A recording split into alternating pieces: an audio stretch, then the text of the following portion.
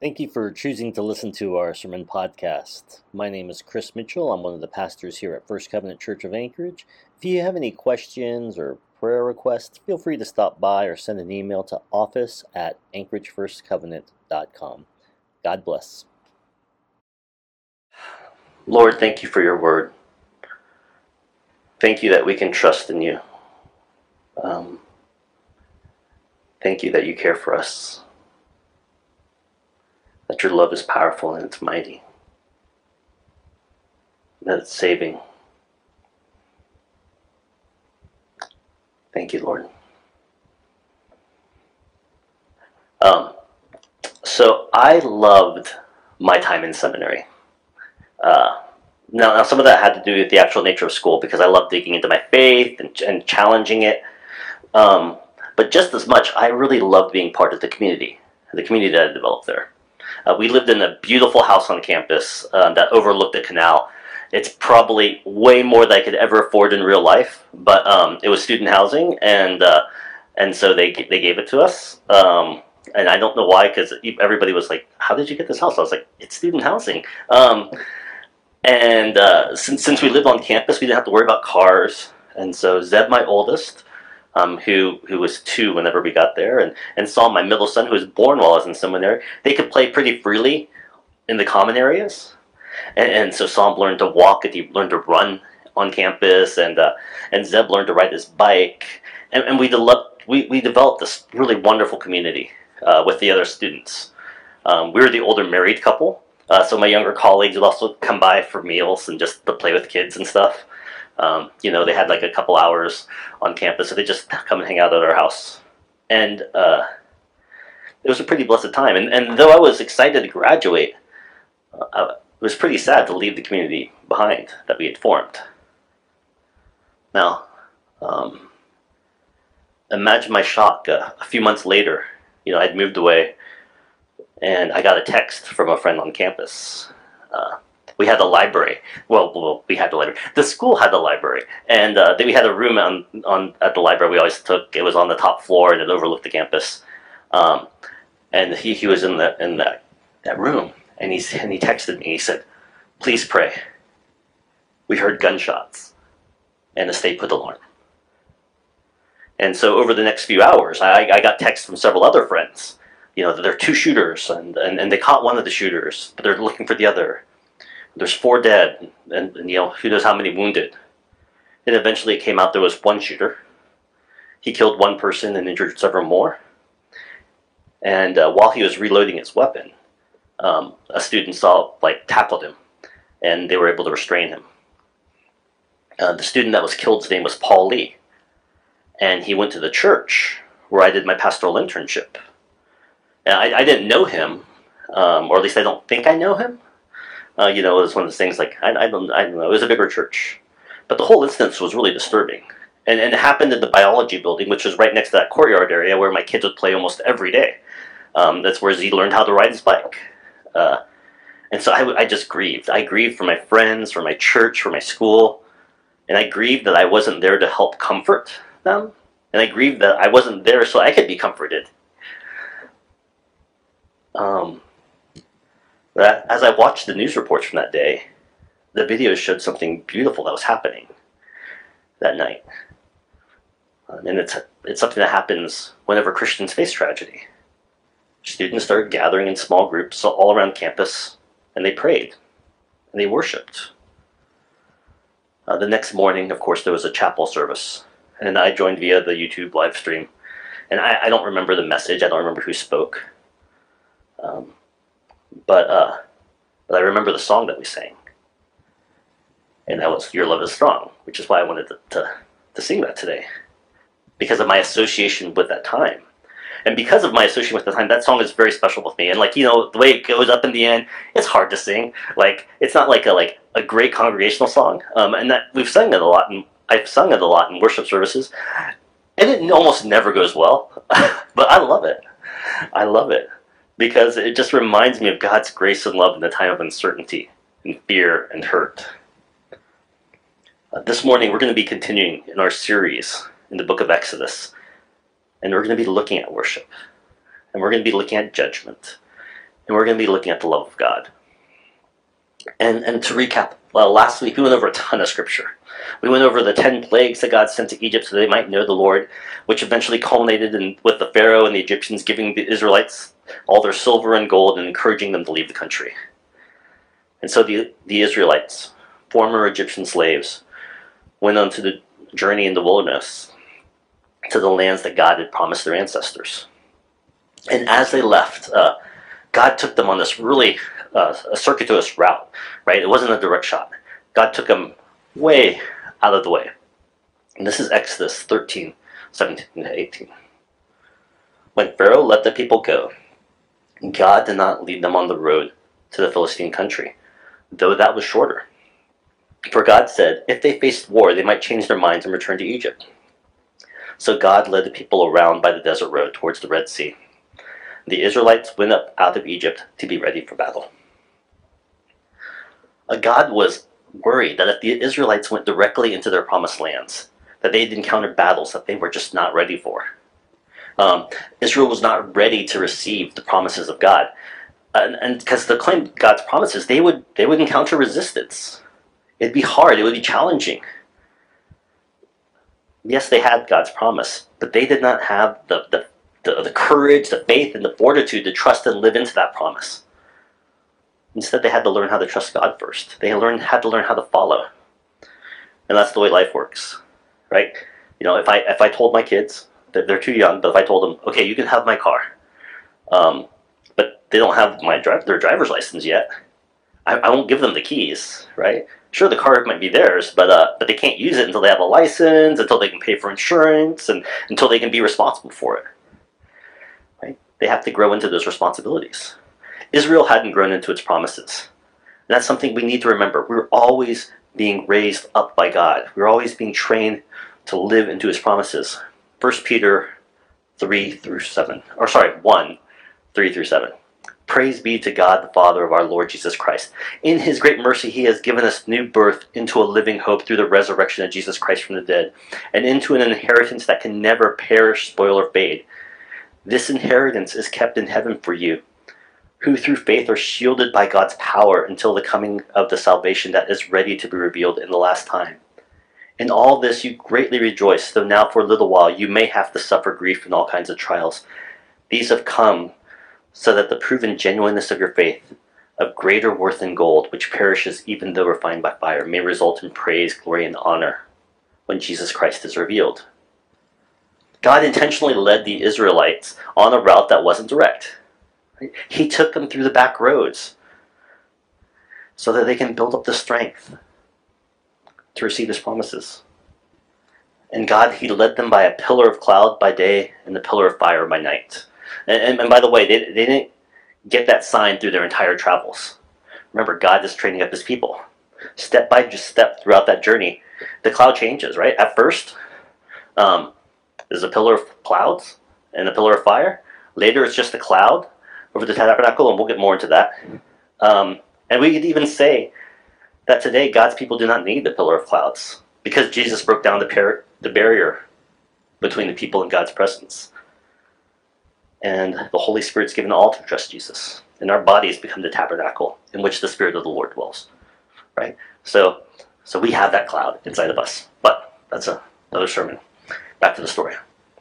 The Israelites, they're led to the edge of a body of water, the Red Sea. Then the story shifts back to the Pharaoh. Exodus 14, starting at verse 5. When the king of Egypt was told that the people had fled, Pharaoh and his officials changed their minds about them and said, "What have we done? We have let the Israelites go and we have lost their services." So he made his chariot ready and he took his army with him. He took 600 of his best chariots along with all the other chariots of Egypt, with officers over all of them. Now remember, those Israelites, they'd been in Egypt for 430 years. And we don't have the exact numbers, but Scripture says that there were over 600,000 men. And there's some debate about that number. I mean, after all, the population of Alaska is about 736,000. And that's men, women, and children. But regardless of the exact number, it's a huge number of people. And imagine the economic impact if that much of your labor force just disappeared. All right? It would be devastating. It would be devastating. And so once again, Pharaoh's heart is hardened. Already the lessons of the 10 plagues were forgotten. And Pharaoh got his army together, and he chased after the Israelites. And it wasn't just Pharaoh who forgot the power of the Lord, right? The Israelites forgot too. God brought them to the edge of the sea.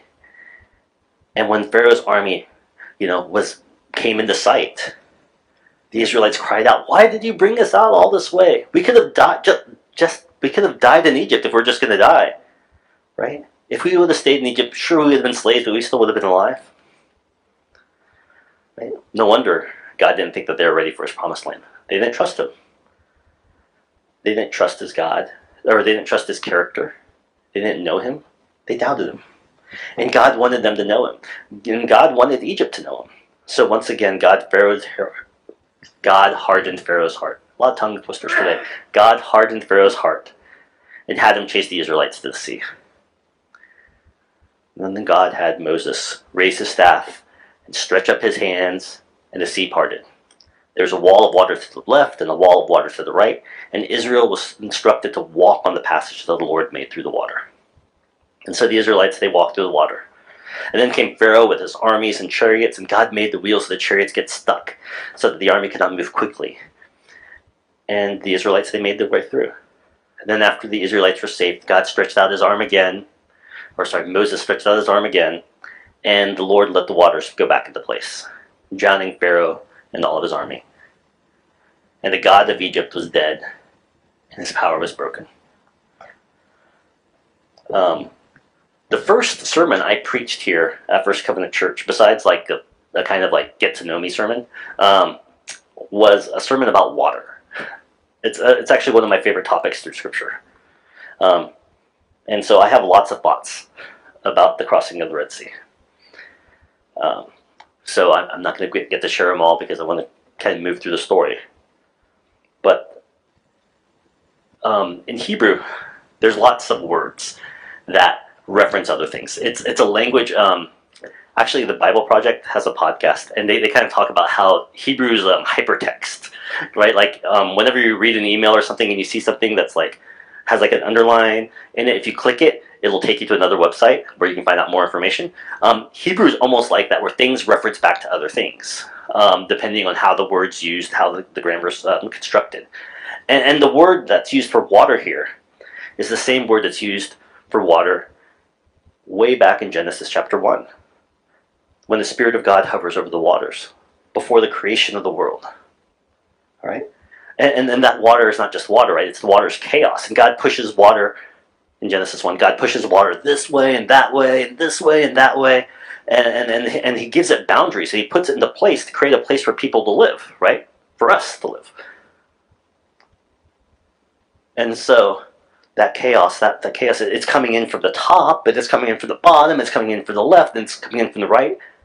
And only the hands of God keep the waters at bay. And this is what the story shows us. This is another reference of that. When there seems to be no way, right? When the things of life seem to be crouching into it and you're up against it, God, He made a way. He pushes the waters away, making a way where there's no way, so the Israelites could know that God is the one who saved them. It was only God. And when Pharaoh, and I keep on emphasizing this, Pharaoh, he's not just the political ruler, he's the chief deity. He's the God king, right? When the God of Egypt, when he tries to do the same thing, God let the waters come in and destroy that false god and of his powers. Pharaoh, the rival god, with all of his armies, his rival powers, they tried to demonstrate their might over the Israelites. But Exodus 14, the Egyptians will know that I am the Lord when I gain glory through Pharaoh, his chariots, and his horsemen. God wanted his might to be known to the Egyptians. Their God, the Pharaoh, could not withstand the might of the Lord.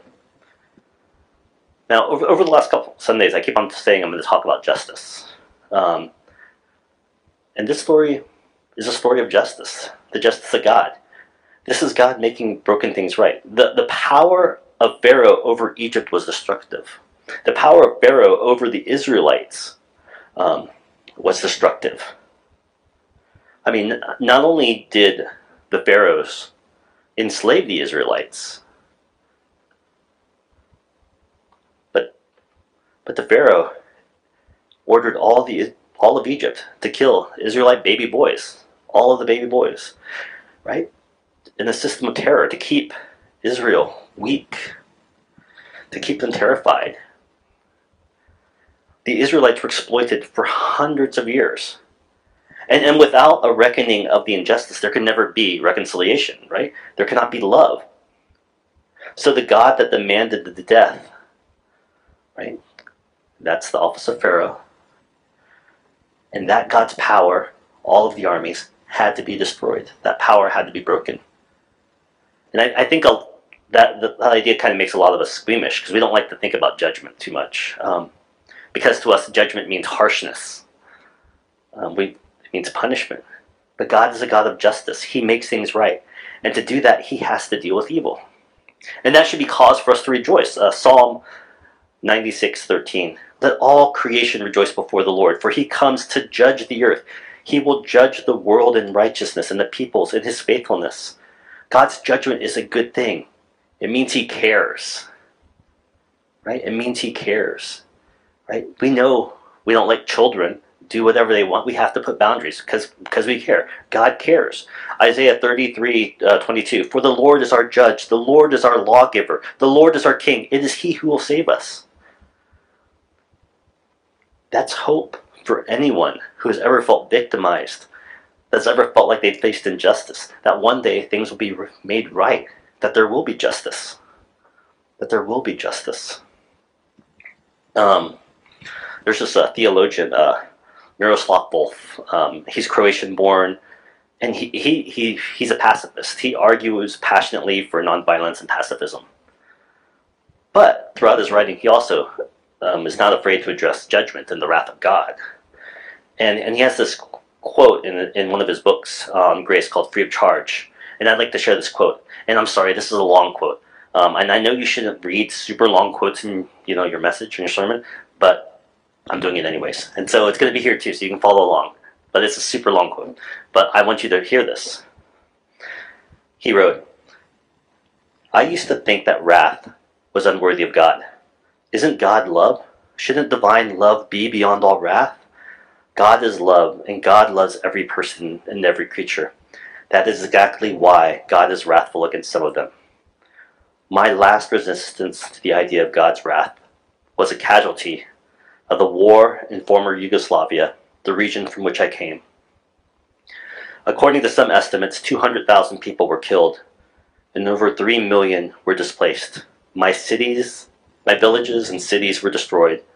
My people shelled in day in and day out. Some of them brutalized beyond imagination. I could not imagine God not being angry. Or think of Rwanda in the last decade of the past century, where 800,000 people were hacked to death in 100 days. How did God react to the carnage? By doting on the perpetrators in a grandparently fashion? By refusing to condemn the bloodbath, but instead affirming the perpetrator's basic goodness? Wasn't God fiercely angry with them? Though I used to complain about the indecency of the ideas of God's wrath, I came to think that I'd have to rebel against a God who wasn't wrathful at the sight of the world's evil. God isn't wrathful in spite of being love. God is wrathful because God is love. Ultimately, Wolf, he argues that we can hold on to nonviolence and pacifism as a legitimate means for change because we trust that God will judge. That God will judge. That God will demand an accounting for every evil and hurtful thing done. And of course we know that he paid the price. He paid that price on the cross. God's justice is based upon his love. And so we need not be afraid to call out injustice, to work towards righteousness. We need to be able to say, like, no, that's not right. That is not loving. That is not good. Okay? That's part of living in faith. All right, back to Exodus. Pharaoh is destroyed. His army is obliterated. And what happens next? The Israelites, they break out into song. They sing to the Lord. And most of chapter 15 is that song. Moses' sister busts out a tambourine, and he gets all the women singing a chorus. Sing to the Lord, for he is greatly exalted. Both the horse and driver is hurled into the sea. And here's the weird thing about the song that Moses and the Israelites sing. Biblical scholars think that this song is one of the oldest parts of the Bible. And they kind of do this by, they can date fragments of scripture, and like the oldest fragments are this song. And the way that the language is used is kind of constructed in a more archaic fashion. And they have other ways, but I don't know. It's too technical for me. But I think this is might be the oldest part of the Bible. Is this song? A song. A song that reminds of God's power and might and faithfulness. And that's why I wanted to start with the song. Because songs are formative. There's a reason when you look at the Bible, the biblical record, preaching isn't really highlighted nearly as much as we make it. Right? Preaching is the biggest thing in our services.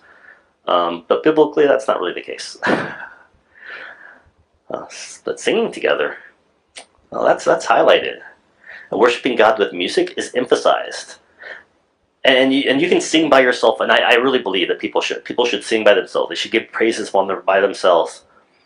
But there is power when we gather together and we remind each other of who God is through song. There is power to that.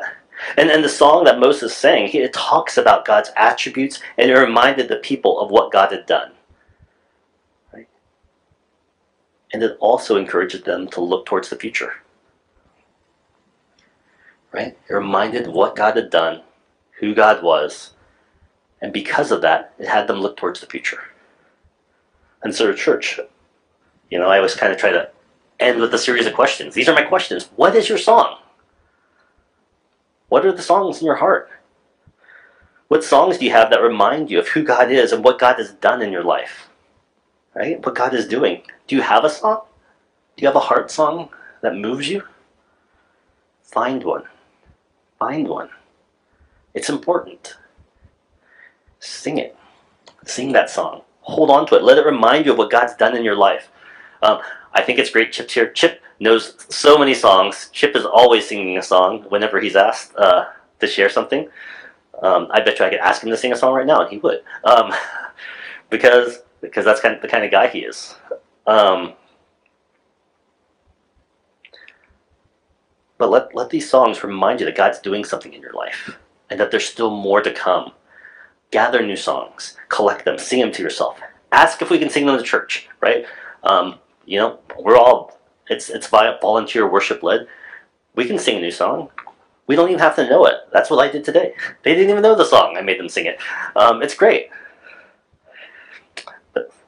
But Psalm 96, sing to the Lord a new song. Sing to the Lord, all the earth. Sing to the Lord, praise his name. Proclaim his salvation day after day. Declare his glory among the nations, his marvelous deeds among all peoples. Let your worship shape and form you.